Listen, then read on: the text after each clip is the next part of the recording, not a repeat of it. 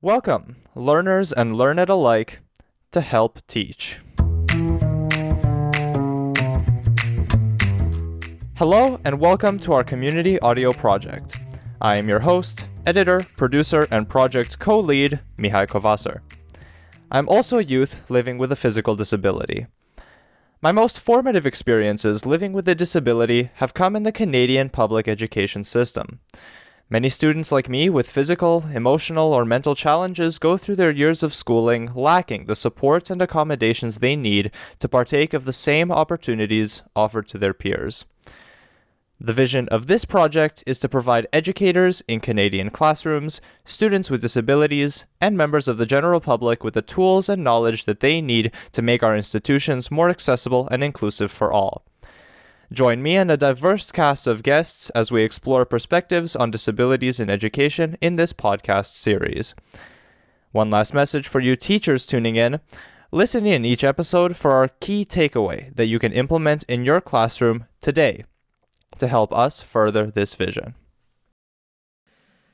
For today's episode, I'd love to give a warm welcome to someone that I've known for a long time and that will give a lot of great information for us today.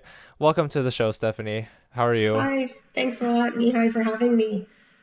Well, why don't we just start by asking you a bit about you? Why don't you tell our audience a little bit about who you are, what you do, and yeah, we'd love to hear it. Sure, I'm Stephanie Spies. I'm currently a grade 4-5 teacher. I've been teaching for 23 years, I believe, this year. I've taught in a couple different provinces and grades from 1 to 7, so kind of in the elementary realm of things. So I feel like I've been around for a while now. Absolutely. So, I think it's a bit of a cliche question maybe, but I think we all are interested to hear about what brought you to where you are now. So, how did you get to teaching? How was your journey like getting there? I think since I was a little kid, I always wanted to be a teacher. My mom was a teacher in always kind of in a very high needs schools and always brought home stories on her experiences. I always loved working with kids. I was, coached figure skating for many years and just enjoyed working with children. And I knew that I did want a family of my own one day, and I knew that teaching would also be a great choice as far as being able to be having a career and also being a mom as well. Yeah, absolutely. For you audience members out there, just to give you a bit of context there, my younger brother especially is quite good friends with Stephanie's young ones as well. So we're quite close and they're wonderful kids. So Yeah, yeah, it's been a great friendship. absolutely. So you mentioned there in that little story that your mom worked in quite high needs schools or environments, and that she brought home stories about that. So would you mind elaborating about a bit on that? What do you mean? Yeah, so she kind of taught what you might call in inner city schools. Lots of children that, needed extra support in lots of different ways. And the way she loved them was just incredible. And they still, you go downtown and she still meets kids who say that she was their favorite teacher. And, Ah, to have that and hopefully someday someone will say that about me as well. So even though her days were hard, she loved the kids and the kids loved her. Um, in the beginning of my career, I didn't have that experience. I tended to, just the way that worked, I ended up working in quite, well-to-do schools that didn't have the needs that my mom had had. And in the more recent years, we've kind of had more similar experiences as I've changed to different schools. That we can have quite interesting conversations together. Um, and she can give me advice on how she did things, and I can certainly take away a lot of what she did really, really well. yeah. I mean, that's great to hear, to have the opportunity to grow up and get to know that environment, and to have your role model be so close to you in terms of what you want to do for a career must have been really nice for you. Yeah, and I think as you get older, you appreciate it more and more. For sure, for sure.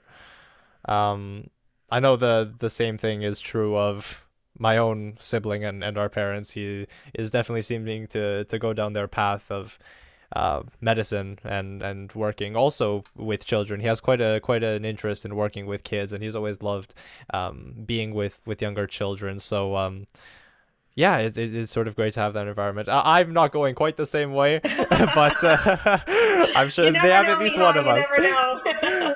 Fair enough, fair enough. At least they have the one of us as a bit Yeah. more of a guarantee there. Uh, So you mentioned there that your experiences and your mother sort of got closer, or over time, and you have some stories to share there. What does that look like? What do you mean by that? yeah, so, just having, students that have, kind of more exceptional needs, Hmm. um, and, how to help, you know, serve those students the best and make sure that they're getting everything they need, and the rest of the class is also getting everything they need. So, Hmm. it's a tricky balance for sure.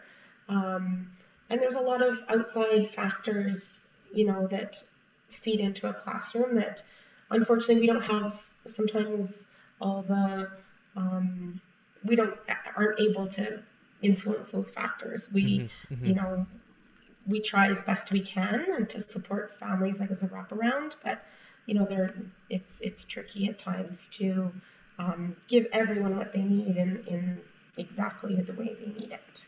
Yeah, yeah, for sure. You said something interesting in our pre-talk there, which I really enjoyed, which is that um, everyone in a class is someone's baby. Yeah, Yeah. Uh, yeah, yeah. and Do you I want to talk a think bit about it's that? yeah to kind of keep as a teacher, I guess more speaking to parents and like we want to do well by our children and we want to do the best we can for each child. Um, and, like everyone needs something at a different time. And sometimes one child will need extra support on a certain day or a certain time of day or whatever it happens to be. And just understanding that, when I'm giving support to one child fully, it means sometimes another child who also might need support at the exact same time. Um, it's that balancing act, and it can be really a tricky situation that it's hard at times to make sure that trying to give everyone what they need, but maybe not necessarily having the resources to do so. Yeah.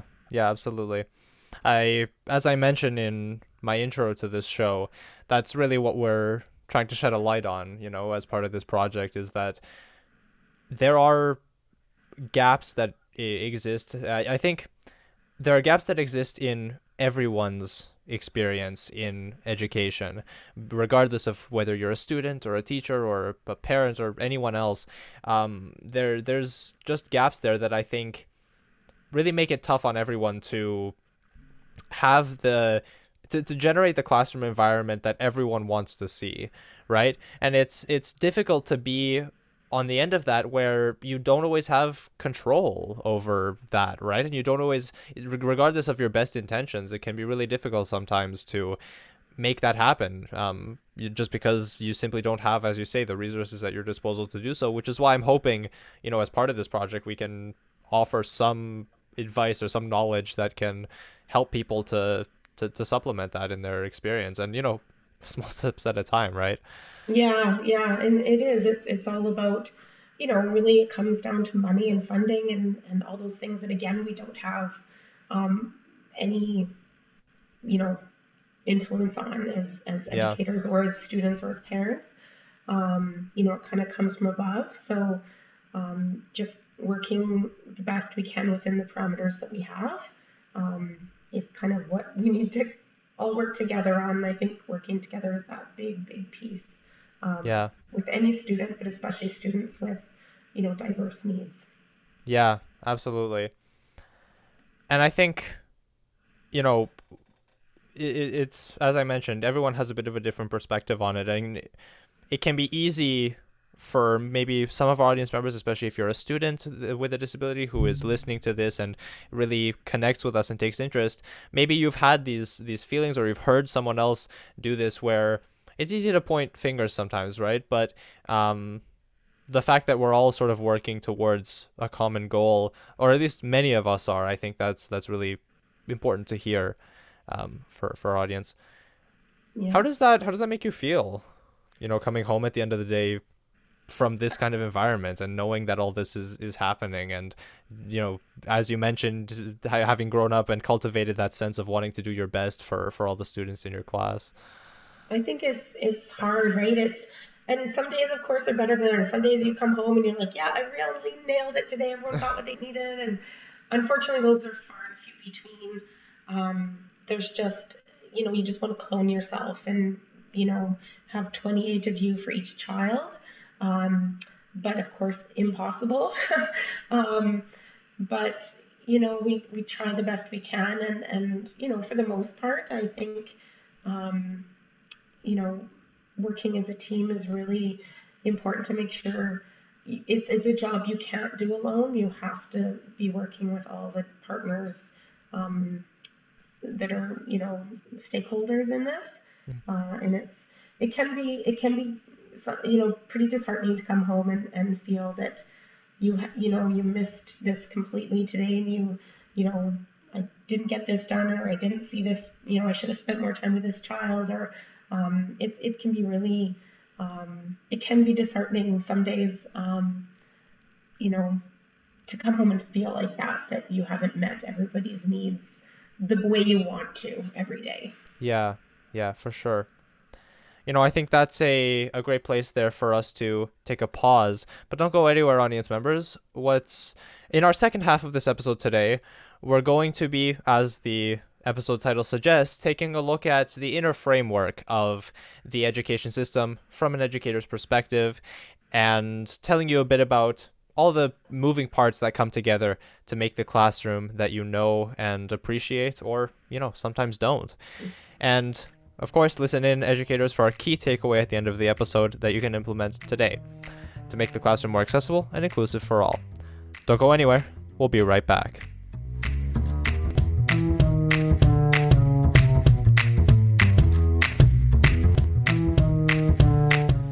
Welcome back to Help Teach.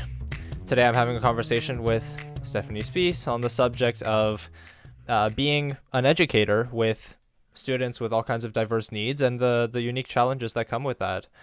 And we just left off talking a bit about what it takes to make the classroom as accessible as possible, and the fact that it can be quite difficult and, for all parties involved on some days. So, and we often talk, as I did in my introduction, about the resources that are really lacking in the school system to make it, to have that support be there for all students and all teachers. So I'd love to just start this half by asking you, what kind of resources do you have at your disposal for making the classroom run the way you want it to?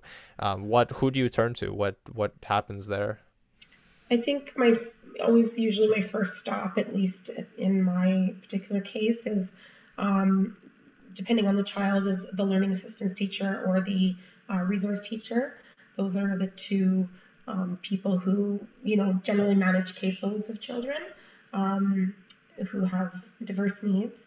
And within that, we can pull other specialties in, such as, OTs, like occupational therapists, speech language pathologists, could be counselors, and depending on the child, creating IEPs and learning plans for those children so that they can feel successful in the school setting, and also as a communication guide for the parents, as this is what we're teaching and this is how we're going to do it, and this is how we're going to try to help your child be successful. Yeah, I had a conversation with my previous guest, Alexis Holmgren, on the subject of IEPs and how much of a tough kind of situation that can be to navigate for a lot of people. And you mentioned learning plans as well. Would you mind just telling us a bit more about, first of all, what a learning plan is and how it's different, and then how what your experiences has been with both of those documents and how that comes together in your class. Yeah, every kind of district and school kind of does it slightly different. But generally, an IEP is like a legally binding document. Those, you know, um, things that are listed in there, adaptations for the child, must be followed. A learning plan is more, it could be just as a child is struggling in a certain area, math, reading, whatever it happens to be. And these are the accommodations we're going to give the child to help them be successful. So it could be using a calculator or giving more time for tests or those type of accommodations. Occasionally it does also, if I'm teaching grade 4 and there's someone reading at grade 2, well, we're going to, assess them at a grade 2 level. Mm-hmm. So they're still seeing growth, but at their own level. So it's kind of just a slightly different document. There's definitely some overlap, but the key one would be that it's more of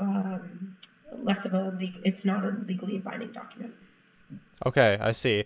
So I'm curious about this because from a student perspective, it can be often hard to see how those inner workings come together and why maybe, you know, sometimes what you're hoping for in terms of accommodations don't necessarily come through. So I was just curious to ask, first of all, what sort of what goes into who comes to the table to discuss IEPs usually, and how, is there sort of a designated or a required representation, right, from which parties to come to the table and discuss that kind of document, and then whose responsibility is to enforce it, generally speaking? I mean, at least from a technical standpoint.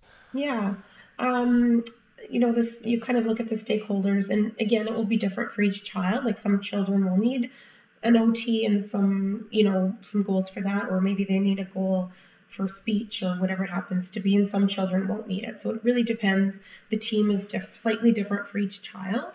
But the ones that kind of remain constant are the resource teacher or the learning assistance teacher, the classroom teacher, and the parents. Those are kind of the key players. And then as far as implementing the IEP, it's generally the teacher that kind of does those, except for, you have students who have goals that are speech related. Well, then the speech language pathologist would be kind of more responsible for implementing those, or making sure that those things are covered through their teaching. Yeah, I see. Okay. Yeah, very interesting. Thank you. Yeah. And so you mentioned this both in our first half and then again here, and it's something I can tell is quite important to you. So I'd love to talk a bit about it. You mentioned a couple of times that working, as a team and having that team around you that support you really is key. So you mentioned a few people that you rely on at all times, but I was wondering if you could tell me a bit about that. Like who is it that you go to regularly for that support, and why is it so important that you have that team together and that you work together well? What do you do for each other? Yeah, I mean, this is just a job you can't do alone. Or maybe you can do it alone, but you can't do it well alone. It's to your benefit and to the child's benefit, that you are working together, because it's such a big job. And as I say, it's one thing to have one child with one IEP in your classroom, but you get up to 7 IEPs and a few learning plans in a classroom. It's just impossible to do by yourself. So, making accommodations for students that will work for a lot of students at the same time, because often many children need the same type of accommodations. But as far as people that I rely on, if you have a CEA, I've been blessed with the most incredible CEA this year and last year, and in previous years I've had many, many good ones. They are incredible, both with giving sometimes that one-on-one support that you just can't give like 100% of the time to children, and For me, the CEA, at least mine, has, she sees my blind spots. She sees, okay, well, we're having this activity. How is this child going to, make sure that we're making sure they're part of it? Or how can, and sometimes when you're looking at the 26 other children, and we're, something's changed really quickly, and you've got to, sometimes haven't considered everything. And so having that CEA there to really help you out and to, check those blind spots that, okay, have we thought about this? How is this going to work? Is this student, going to be successful in this way or that way? Or just bouncing ideas off. I've been really, really lucky that way. Now, not all classrooms have CEAs. I think it's my belief that every classroom should have one, just to have extra hands at all times. There's always needs, especially nowadays. I find that we have more and more diverse classrooms. It's really, I think there's such a huge, sometimes undervalued part of our education system. I have nothing but respect for them and their work that they do with children. And I think just, again, like working back and forth and as a team with those people that support the children is the number one way to make the classroom a great place for everybody. Yeah. Would you mind telling our audience what a CEA is, like what that means? And you've talked a bit about what they do, Education but assistant. yeah. So they're there to help. Sometimes they're attached to a child, often attached to a child, but nowadays it's very rare to get a CEA one-on-one with a student. Generally, there's several students that are kind of attached to a CEA, and they are kind of, he is helping those specific students in general. Yeah. They usually help out throughout the classroom, but they're kind of the ones that are meant to be working together. Yeah. Okay. No, I absolutely. I have definitely had my fair share of diverse experiences with staff, different school staff with regards to my needs in the system, and absolutely having a great CA in the class is just you can't really compete with that. Yeah. Yeah. Well, I did sort of shift gears here a little bit. I did have another thing to draw on from what you were speaking about, and that's about working with parents and with families, because a lot of work happens between you and your staff, other colleagues of yours, to make this a great experience. But also, naturally, the parents of the students are key stakeholders in the class, and they're very much involved. So what has your experience been like working with parents and families to make that classroom environment, or to promote that environment that both of you want to see? And what are maybe some if you've had any challenges in that regard or something like that? Yeah, I think the best experiences I've had with parents has been when we're both coming together kind of with the best of intentions, and them understanding that I'm going to do the best for their child, and they're also advocating for their child in the best way, and understanding that what can happen and what we want to happen is sometimes not, it doesn't always line up. We try as best we can, but there's days that it doesn't line up. So just kind of coming from that idea of grace for each other a bit. I think it's been interesting for me, especially at IEP meetings, is that, I can have an idea what I want for a child to learn that year. And that can be very different from the goals of the parent and what the parent thinks is important for the child. So I've been, I think you have to be really, really open to parents and listening to what they want for their child. And what I think is important sometimes isn't what's important for that child. And they're the first teachers, right, as the parents. So knowing that they know their child best and what they see for their child for the future is really important to honor, and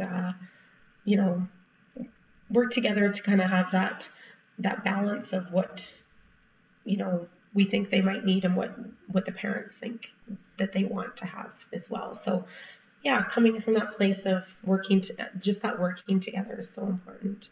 Yeah, absolutely. No, that's great to hear.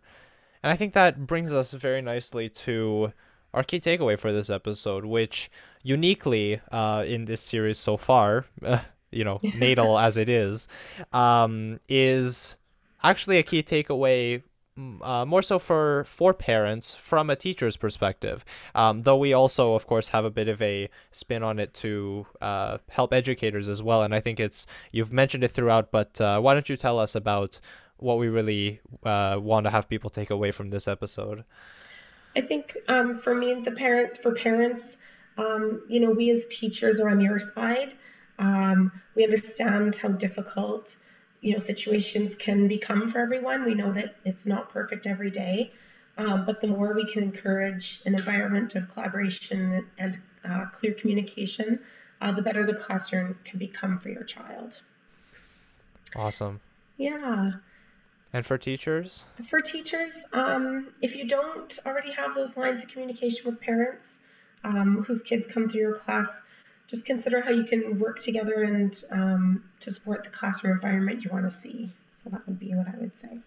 Yeah, absolutely. I think, the fact that, this project is sort of a example of that, really. The fact of just communicating openly and getting out there exactly how each person feels about the situation that we're talking about, what everyone's experiences are, and how we can best work together to improve them for everybody. I think it's just the best thing we can do for each other is to communicate patiently and really try to make sure that we, as you say, we often come into it with the best intentions, and the more we can help each other out and understand where some shortfalls and some gaps exist, the more we can sort of be there for each other as actors in the school system and make that come together really nicely. So thank you. That's I really appreciate you bringing that up.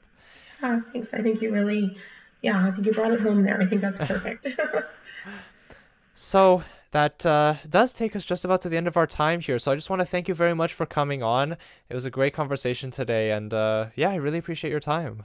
Thank you very much for having me. It's my first podcast, so there we go. Outstanding. Well, you did a great job. Oh, thanks, Mihai. You've just heard another episode of the community audio project Help Teach. I'd like to give a huge thank you to my other co-leads on this project, Peyton Given, Maggie Manning, Elise Doucette, and Alexis Holmgren, all youth leaders at the Rick Hansen Foundation, who I'd also like to thank for their continued support in this initiative and others. Big thank you to Every Canadian Counts and their #RisingYouth initiative for funding this project. I'd love to give a huge shout out to our community mentor for this project, Charles Kutsia, and to our professional contact helping in the editing process, Chester Hull. My name is Mihai Covaser. I'm your host, editor, and producer for this podcast series.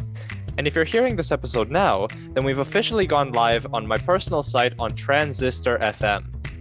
You can find all transcripts, episode notes, and links to other resources and hosting platforms there, where you are likely listening now. And I'll be posting updates on our changes and progress regularly. Tune in next time for more great conversations and key takeaways that you educators can implement in the classroom today to make it a more accessible and inclusive place for all. Thank you for listening, and I'll see you next time.